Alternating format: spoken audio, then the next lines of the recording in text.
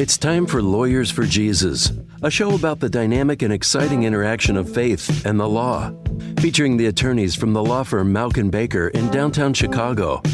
Mauck & Baker is nationally known for defending freedom and for serving the people of faith. And now, Lawyers for Jesus. Hello, welcome to Lawyers for Jesus. I'm John Mauck, a partner and attorney at the law firm of Mauck & Baker in Chicago. We are Christian attorneys who focus on serving the body of Messiah with its legal needs. To learn more about us, go to mauckbaker.com, that's MAUCKBAKER.com, or call 312-726-1243. What role do Christians have in the general media and public discourse? What purpose does this serve for God's kingdom? What is God trying to do as we participate in the larger role in the media? How do you, as a believer, frame your discussions with your family and friends when you have a Christian worldview and they have a different worldview? Today, we'll be speaking with Craig Parshall, General Counsel for National Religious Broadcasters, and he serves as Special Counsel to the American Center for Law and Justice. Craig is also a best-selling author of several books and frequently speaks nationally on issues involving culture, faith, law, media, technology, often testifying before committees of Congress. Craig, welcome to Lawyers for Jesus. John, it's a real pleasure. There's a lot of confusion, it seems to me, Craig, among believers as to when to bring faith, when to bring scripture, when to bring spiritual issues into public discourse. And I was struck by a comment from John Podhoretz, whom you may know as editor of Commentary Magazine, concerning a recent Democratic debate. Now, he was quoting Marianne Williamson. I don't know that she's going anywhere in the campaign, but she said something very interesting about dark psychic forces of the collectivized hatred that this president, referring to President Trump, is bringing to this country. The point that Podhoretz made is that this was really a spiritual reference to the New Age philosophy and spirituality that motivates much of the left. Now, how do you see this comment? Is it just going to blow over, or are people going to begin to talk about psychic forces and demons and angels and the Holy Spirit? Well, that's a great question. And the reason I think it's such a pertinent question is I would hearken back to a study done by the Pew Research Center a number of years ago, and it has been updated, but the findings are still accurate, that there is an increasing number of Americans, in particular, who don't describe themselves as a Christian, don't describe themselves as a Christian Lutheran or a Methodist or Presbyterian evangelical. They are less inclined to denominate themselves in that way. They are part of the so-called nones. In other words, none of the above, but they consider themselves spiritual. There's an increase in people who identify themselves as vaguely, ambiguously, quote, spiritual, but they don't want to be hardwired to any specific truth or inspirational approach to Scripture or any doctrine. And so that feeds into this appeal of Marianne Williamson about dark psychic forces everybody's talking about, because, frankly, the New Age movement that started many years ago is still prevalent. It's really part of this very ambiguous search for significance spiritually, and I don't question the reality of that. Scripture is very clear in the book of Ecclesiastes. It says God has placed eternity in our hearts, a longing for his transcendence and a relationship with the Almighty God. That's part of our spiritual DNA. So, of course, there's going to be a search and a searching soul. And I might add, Ephesians 6:12, Paul writes, "Our struggle is not against flesh and blood, but against the rulers, against the authorities, against the powers of this dark world, and against the spiritual forces of evil in the heavenly realms." So how do we as believers on the national scene and individuals, that our families, that our churches, and our workplaces introduce Scripture and the spiritual comments and analysis with these folks who are nuns, who are vaguely spiritual. Yeah, and by the way, I think believers in Christ, followers of Jesus, have an important influencing and proclaiming role in the public square. I mean, after all, aren't we called to the Great Commission? And let's not make it less than great by saying, well, I'm going to pick and choose the avenues God leads me into. I think every possible public and private venue where appropriate, I think we ought to be ready to explain the hope that's in us, as Scripture tells us. So the real question is, how do we advocate for the gospel in a winsome way so that we can win people not to our conversation, our opinions, win them to Christ? You're listening to Lawyers for Jesus. I'm John Mauck, partner of the law firm of Mauck & Baker. If you missed part of this episode and want to hear other Lawyers for Jesus interviews, visit mauckbaker.com. You can also subscribe to our Religious Liberty newsletter at no cost and follow us on Facebook and Twitter for legal updates with a biblical perspective. Today we're speaking with Craig Parshall, General Counsel for National Religious Broadcasters and Special Counsel to the American Center for Law and Justice, about how we can be good witnesses to the spiritual aspects of the political debate that's going on. I interrupted you, Craig. You were about to say it's our duty and privilege to be prepared to answer anyone who might ask. Yeah, that's it. You've nailed it, John. Scripture is very clear, but it is a privilege, isn't it? It's a high calling to be called by the God of the universe for us to have a part to play in our time, in our geographical place of influence among the people He puts into our life, and the organizations and movements and commercial enterprises that we might rub shoulders with. All of these avenues for us to exemplify and then articulate what the gospel is all about. Well, would you advocate that we ask our friends and neighbors, those who aren't followers of Jesus, what they make of Marianne Williamson's comment about dark forces? And of course, a lot of people would probably jump at the opportunity to further demonize President Trump. But is that an appropriate way to get into the discussion, or should we back off and hands off because it's very volatile? Well, I think that's a perfect avenue as long as we don't get mired into the political issue, but keep it on the plane of what do you think she meant by dark psychic forces, regardless, you might say, of which party or no party you belong to or what partisan politics you believe in. Don't you think that was an intriguing phrase she used? What do you think she meant?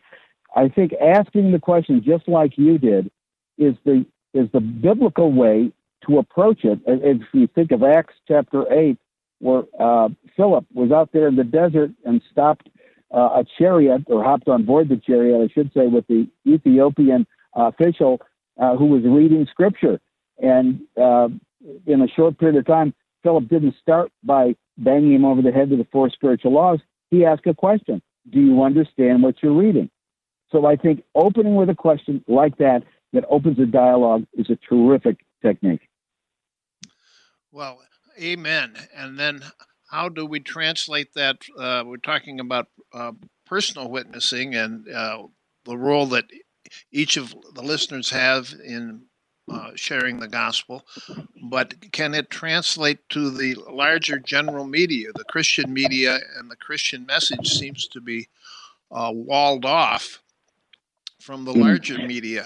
Do we have a crisis? Do we have to hammer our way in or wheedle our way into the discussion?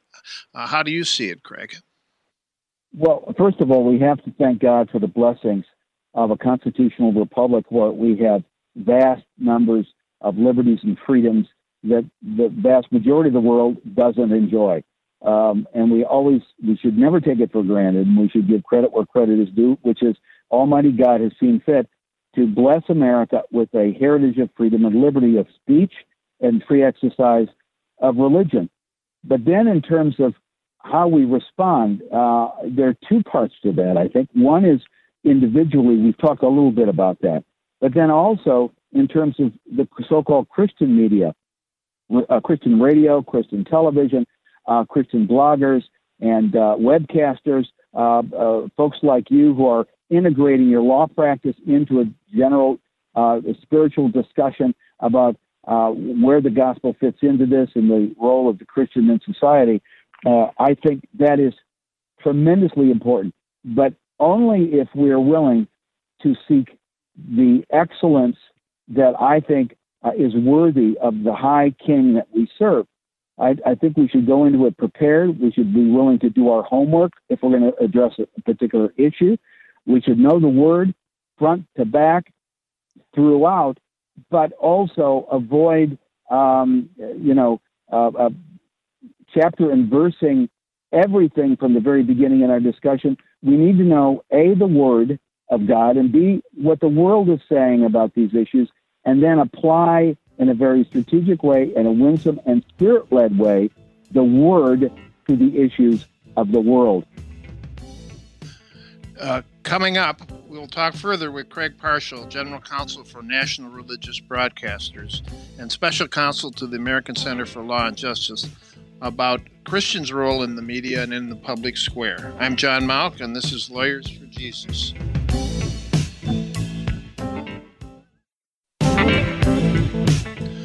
Welcome back to Lawyers for Jesus. I'm John Mauck, an attorney at Mauck & Baker, a law firm based in Chicago, which serves churches, ministries, businesses, and individuals in their legal needs. If you missed the first part of this show and want to listen online, go to mauckbaker.com/radio.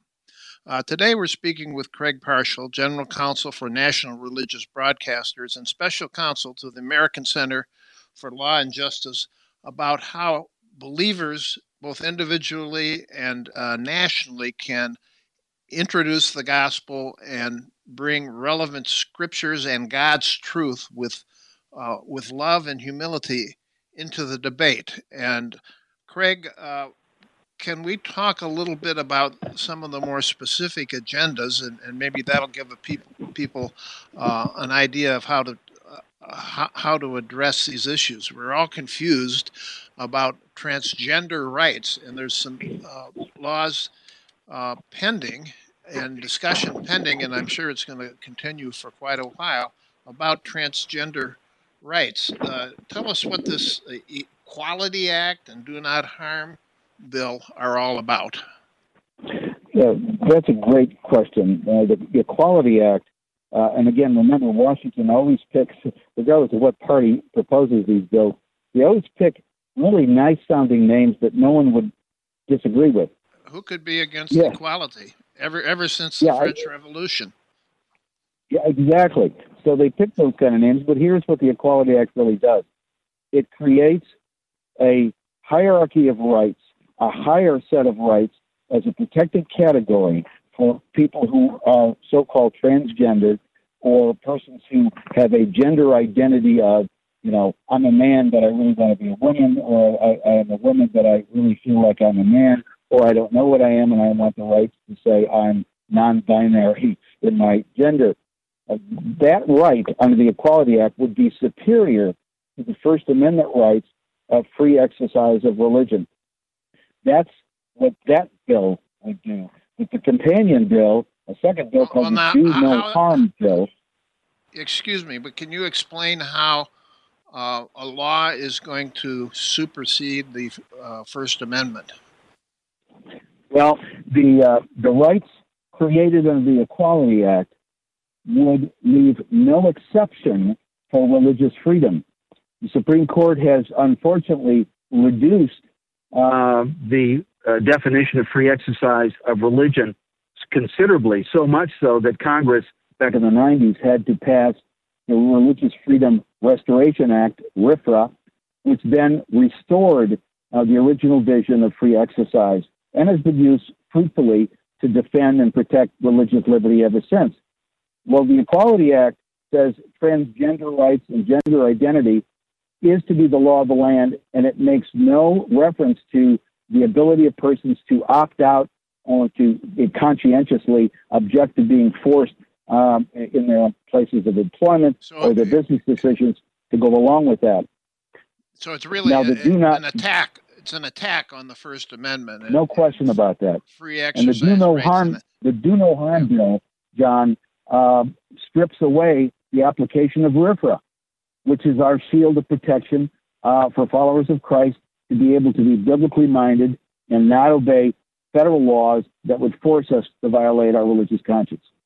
Yeah, RFRA being the Religious Freedom Restoration Act that is applicable to the federal government, and there are also quite a few state RFRAs that protect us against actions by the state government.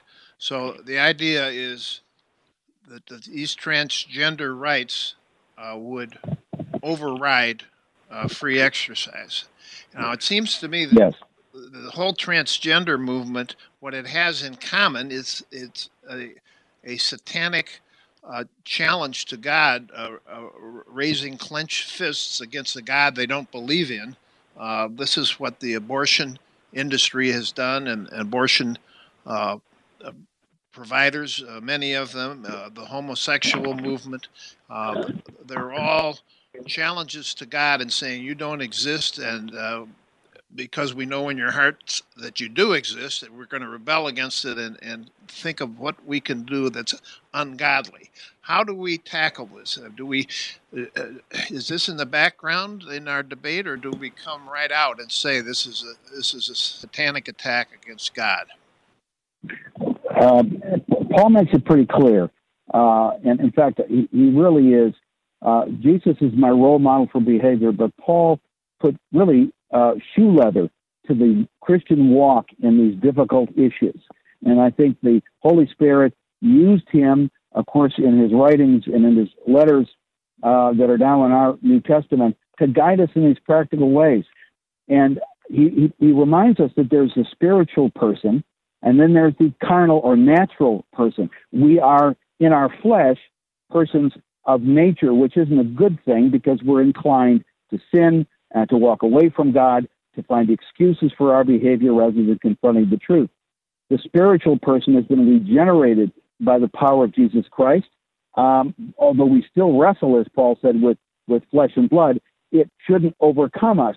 But when we're just walking in the flesh as natural people, unsaved, not understanding the basics about Christianity, I think we have to be careful to walk them into some of these issues rather than expect them to know all about the spiritual warfare that they're part of but don't realize. Amen. You're listening to Lawyers for Jesus. I'm John Mauck of Mauck and Baker, and we're talking to Craig Parshall, General Counsel for National Religious Broadcasters and Special Counsel to the American Center for Law and Justice, about how we approach these issues as believers, recognizing our own spirituality, that we're spiritual people, but we're also natural people, and we're talking to people who are natural. So Craig, how do we guide these natural people in the political realm into discussing spiritual issues? I think we can state the ancient and eternal truths of Scripture that are true, now have been always true, and always will be true, in terms of the way in which science has verified, as an example, on the transgender issue. Science has proven both through DNA and biology that there are women and there are men. Now, we can subjectively think to ourselves, I don't like being a man or I don't like being a woman, and I think there are deeper issues that are the cause of that. But when you look at some of the studies of persons who have gone through these transgender operations, there is a high degree of regret after these operations occur, and particularly the younger the person, which is why it's really a tragedy for the confusion in the minds of adolescents on this issue. So I think we could say, look, we have a choice of either relying on the science that's clear, which is this is the way we're made, and also psychology and physiology and bioscience all supports this. So political correctness should not trump the truth that is so clear from the scientific standpoint. But we don't rest our argument just on science, because we can tell them, now there's also a handy revelation that God has given us about the way he thinks about this. Would you like to know a little bit about what I think God has said on the subject? And we can open it that way. Amen. That's a good idea, because certainly we need to reason, and we need to use truth as a spiritual tool to help open minds, and we need to use love. But I like your comments about being led by the Spirit. Look at the person's response and ask them, do you really want to know? That's a real good response when people challenge us, because if they don't really want to know, if we give a satisfactory answer, we can come back and say, well, then we won't go there, and just leave them to debate that with the Holy Spirit. But we should be agitators and challengers. What else can you tell us about how you're approaching the battle, Craig? Well, technology has really opened up a whole new vista of opportunities for propagation of the gospel. My wife Janet and I support some missionaries who give us emails on a daily basis from the other ends of the earth. And it's amazing how we can then pray for and help support and tell others about the great work that they're doing in these far-flung parts of the globe. So that's the great blessing of communication, and I think it could be used powerfully and is being used by every ministry, including yours. But there is a problem, and that is the big technology companies aren't really friendly to our message, and they are more and more increasing the amount of censorship and suppression of viewpoints that are traditional Orthodox Christian views. I see it happening, and boy, the battles will keep going. Craig, thank you for speaking with us today. How can people learn more about your perspective and your ministry? Well, they can go, first of all, to nrb.org. NRB stands for National Religious Broadcasters. They want to know more about this internet problem of censorship. They can go to the project I head up there and just type into your search bar nrb.org and then put the words John Milton Project after that. It'll lead them to that area, as well as the American Center for Law and Justice, aclj.org. They do great work. I'm privileged to work with them as well. And if they want to know anything about me personally, that's not that important. But if they're curious, they can go to craigparshallauthor.com. Thank you, Craig, so much. If you have a legal need or a question and want the perspective of a local believing attorney, contact us at Mauck & Baker. You can reach us at 312-726-1243 or at mauckbaker.com. Thanks for listening. I'm John Mauck, attorney at Mauck & Baker, and this is Lawyers for Jesus. You're gonna have to serve somebody. Yes, indeed, you're gonna have to serve somebody.